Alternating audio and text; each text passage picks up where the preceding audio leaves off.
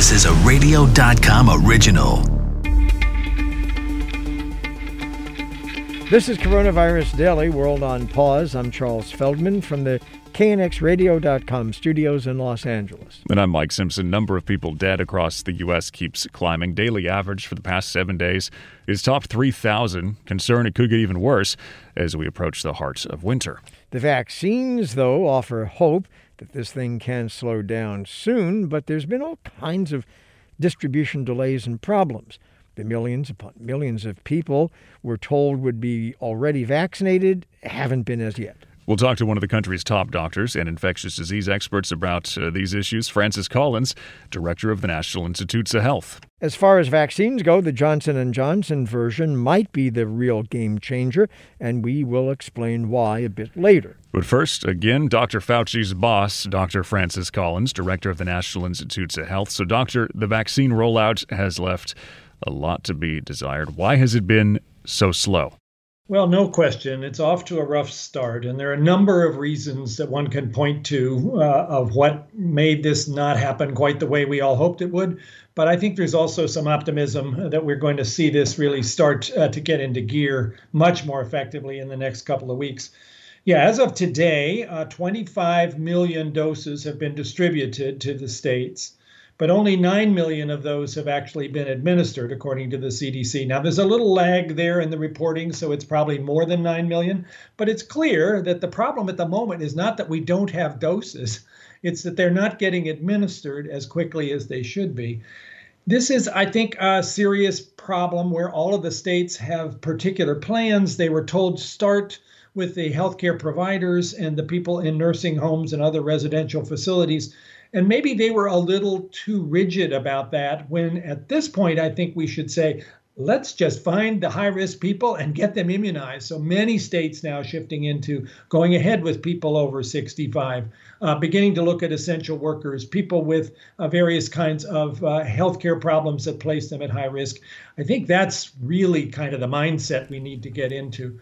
And every state has had a different approach, and some of them have been better than others. You can go to CDC's website and see who is doing the best as far as administering the doses they've been sent. And I bet you can't guess what state is number one for doing this most effectively. Well, it's not us. So which state is it? It's not California. It's West Virginia. So there you go, y'all. Good for them. I guess I still come back to why did this their act together? Yeah, well, why did it happen this way, though? Because you have a blame game now. The states are saying, well, the feds didn't tell us what to do. And the feds are saying, we sent you the shots. Why aren't you putting them in arms? So why are we still arguing about this and now having to revisit the plans when we really did have months to figure this out? Because the testing was lacking. The contact tracing was lacking. These are things that we knew.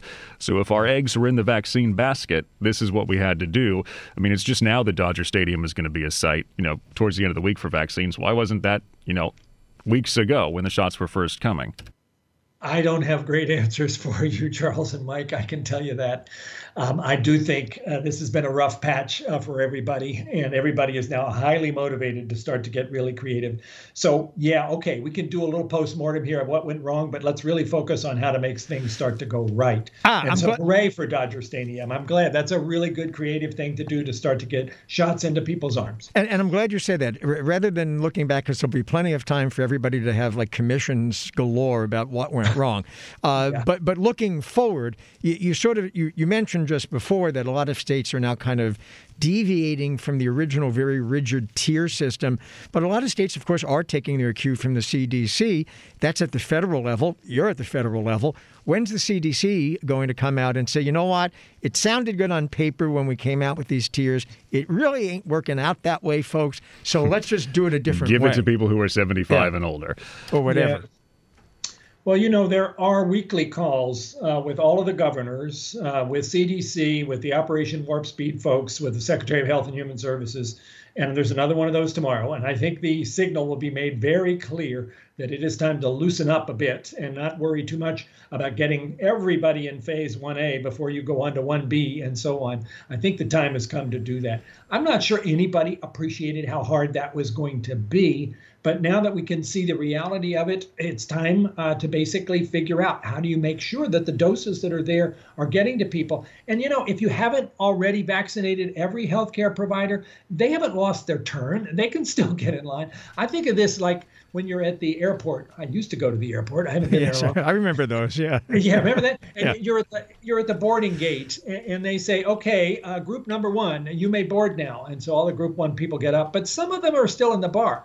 And then they say, okay, group number 2. And then group number 1 shows up. They didn't lose their place. They still get to get on the plane, but they might have to stand in line a little longer. Same thing here. Sure, we wanted to get the healthcare providers and the nursing home folks immunized as quickly as possible. But if it didn't quite get to 100%, let's not make everybody else wait. That's just leaving doses in freezers instead of getting them into arms.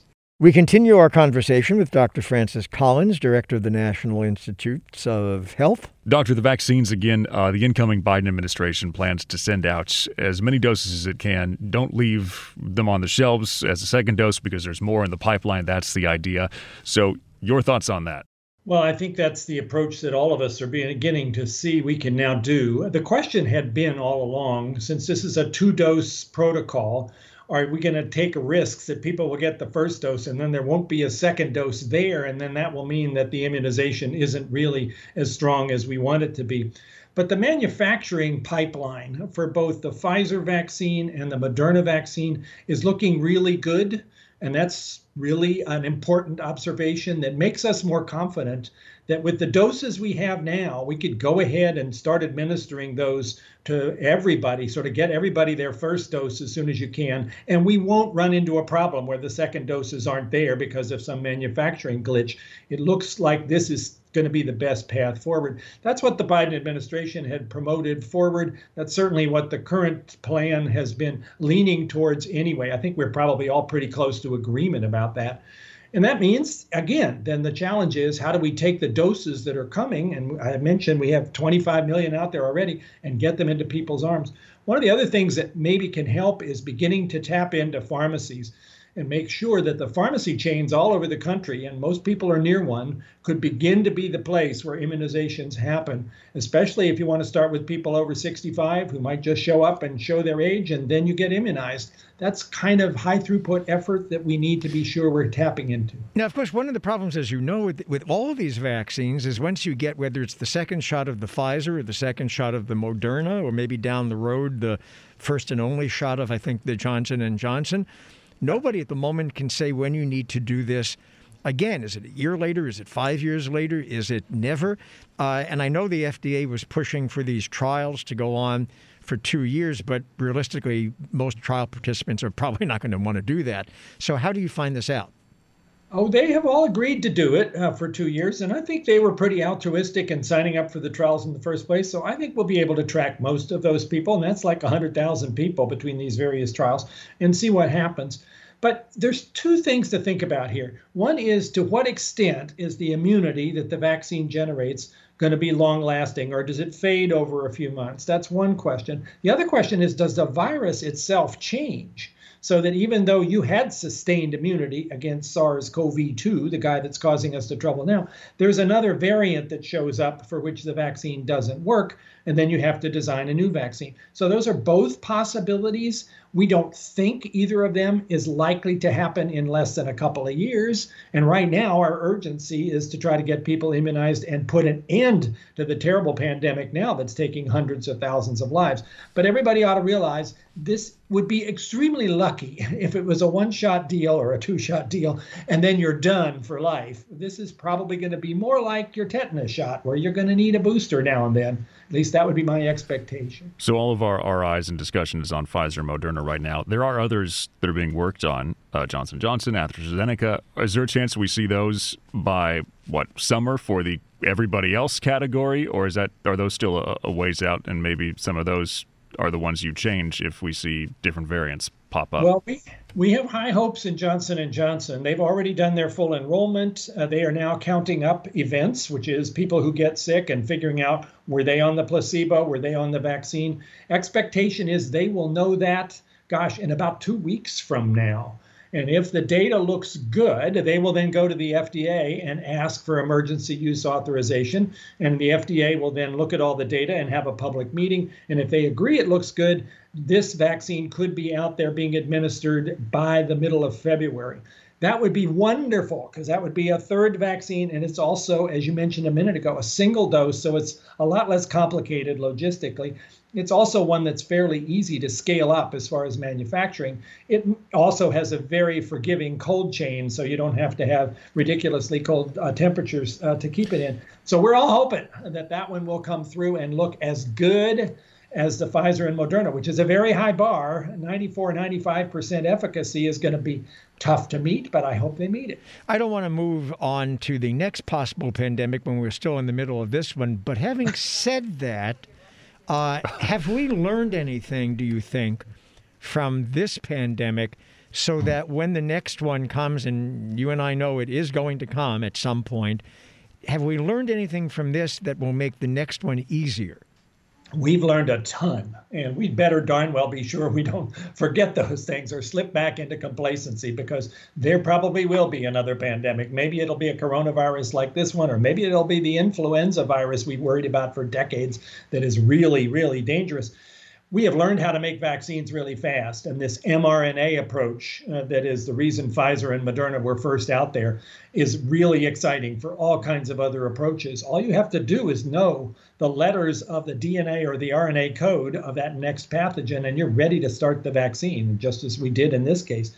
We've learned a lot about how to get industry and academia and government to work really closely together. That's been something I've spent a huge amount of my time on, is pulling together that public-private partnership where all the smart people around the same table agreeing together about what the priorities should be.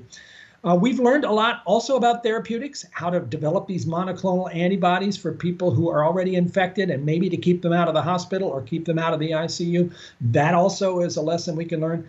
And frankly, we've learned, unfortunately, how not to do a lot of the public health mitigation efforts that could have put us in a much better place. And we have to figure out how that went so wrong, where simple measures like a mask, which is, after all, a life-saving medical device, became instead a statement about your political party. And that is grievously unfortunate, and we must never make that mistake again. So we have a lot of educating to do about what public health is all about, what evidence means, and why people need to follow it. Dr. Francis Collins, Director of the National Institutes of Health. Dr. Collins, thanks for coming back on the show. It's nice to be with you, Charles and Mike. Thanks for spreading the word about what we need to do. I know Southern California is going through a really tough time right now. We are going to get through this, but it's going to take everybody to get there. Come back with us. Thanks, Doc. Coming up after this short break, another COVID vaccine might provide the breakthrough we need to get over the pandemic. All the COVID-19 vaccine talk has centered around Pfizer and Moderna. They were approved in the U.S. for emergency use within about a week of one another. Then there's the AstraZeneca vaccine, which is also approved in Great Britain. But there's one vaccine that's showing a lot of promise. It's the Johnson & Johnson version. Bloomberg News health reporter Michelle Cortez talked to WBBM's Cisco Cotto about what makes that vaccine a potential game changer. There's a couple of really important parts when it comes to the Johnson & Johnson vaccine. The most significant one is most likely the fact that you only need to give it once.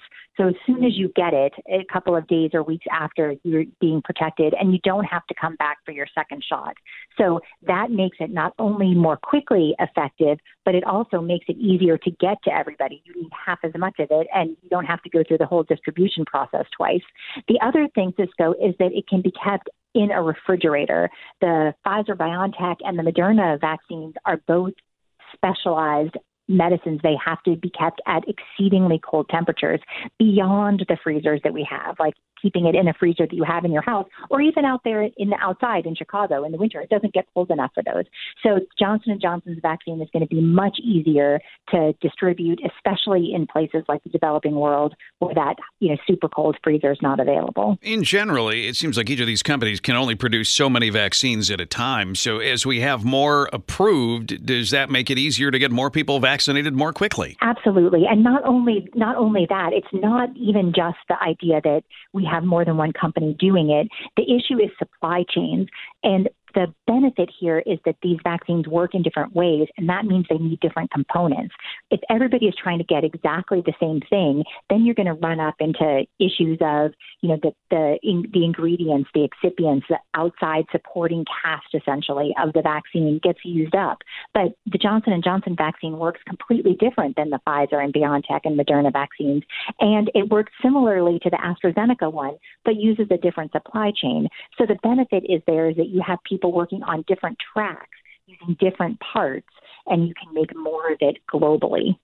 Thanks so much, Michelle Cortez. Always good insight. Hey, remember the flu? We haven't heard much about it because there hasn't been much to hear. CDC data shows the seasonal flu has all but vanished. From the end of September to the end of December in 2019, the CDC reported more than 65,000 flu cases across the country. During that same period in 2020, about 1,000 cases. Now, this comes despite a six-fold increase in testing at public health labs, most of which checked for influenza A and B, along with COVID-19. Doctors say public health measures like social distancing and mask wearing helping to limit the flu because it's not as contagious as COVID. You can find us on the radio.com app, Apple Podcasts, Google Podcasts, and Stitcher.